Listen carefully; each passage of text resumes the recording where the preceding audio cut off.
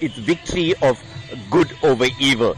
And that is why people celebrate using colors, because colors, as you know, give us very, very good perspective of everything in society. So having different colors thrown on each other is giving an opportunity of people to celebrate unity in diversity.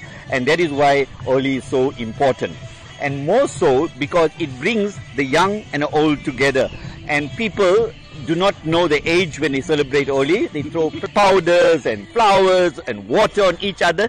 It is fun. We live in a very serious world. Everything is so serious. Business, work, school, everything.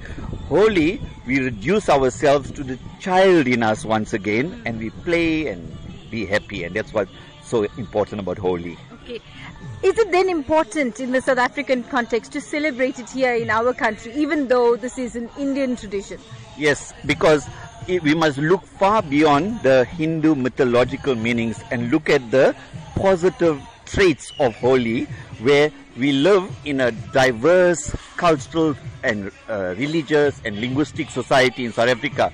And we all living in pockets, we're living in silos. We need to break those silos, come together and celebrate. And that is why the Colors Festival, which is not Holi, but it is a very Western introduction to South Africa and other parts of the world, should be embraced for all what it's doing for bringing people together.